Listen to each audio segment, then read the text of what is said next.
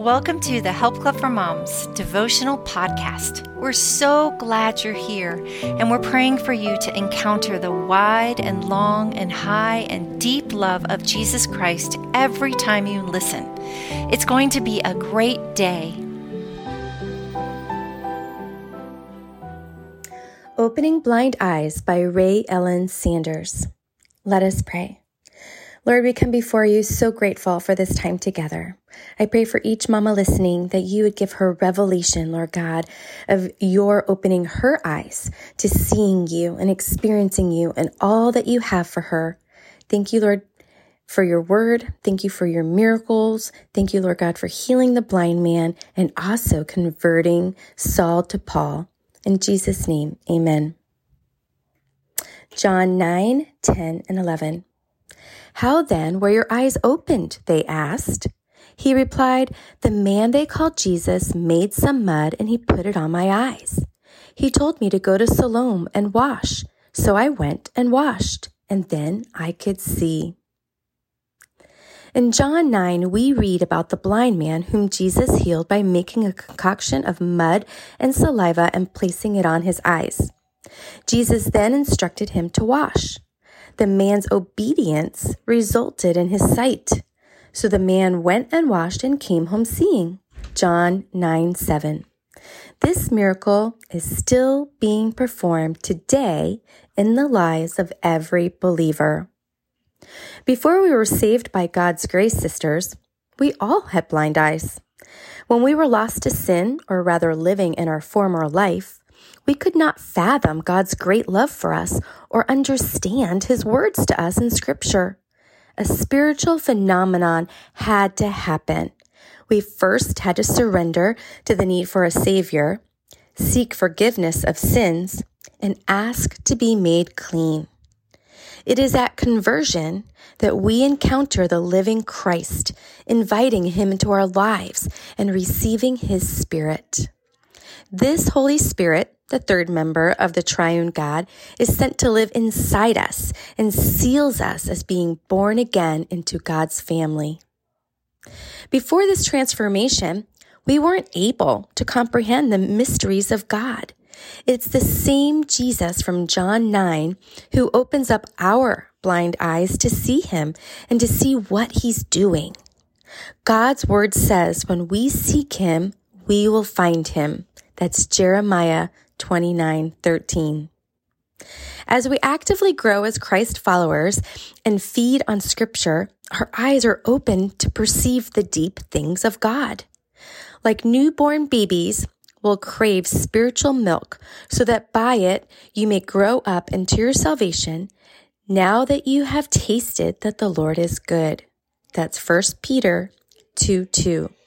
But solid food is for the spiritually mature, whose senses are trained by practice to distinguish between what is morally good and what is evil. That's Hebrews 5:14.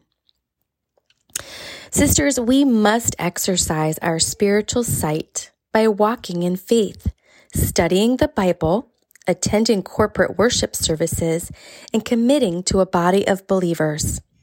These disciplines develop in us the ability to see God at work, to recognize his voice, and ultimately mature in our Christian walk.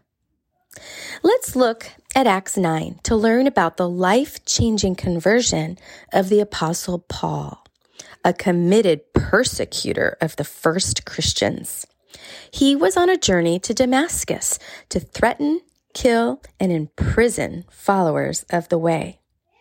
As we neared Damascus on his journey, suddenly a light from heaven flashed around him.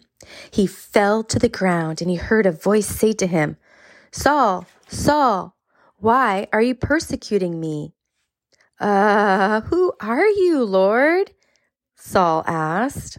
I'm Jesus, whom you are persecuting, he replied. Now get up and go into the city, and you will be told what to do. The men traveling with Saul stood there speechless. They heard the sound, but they did not see anyone. Saul got up from the ground, but when he opened his eyes, he could see nothing. So they led him by hand into Damascus. For 3 days he was blind, and he did not eat or drink anything. Then Ananias went into the house, and he entered it.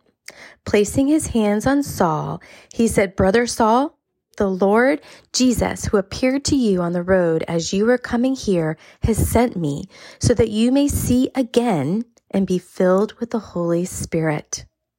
Immediately, something like scales fell from Saul's eyes, and he could see again. He got up and was baptized. And ladies, that's from Acts 9, 1-9, and 17-18. Jesus has called us out of darkness into marvelous light, and he wants to give us eyes to see him. Like Paul, listen to his voice and be transformed.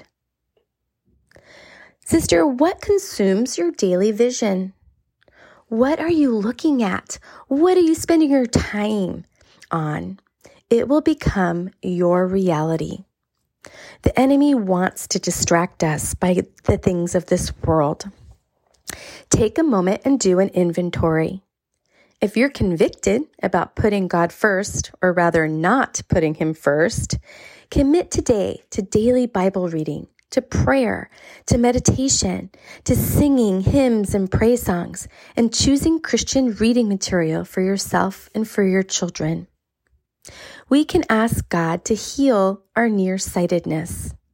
If you know the Lord as your Savior, but want to have the scales fall from your eyes, draw near to God, and he will draw near to you. Let us pray. Lord, thank you that you want to give us eyes to see.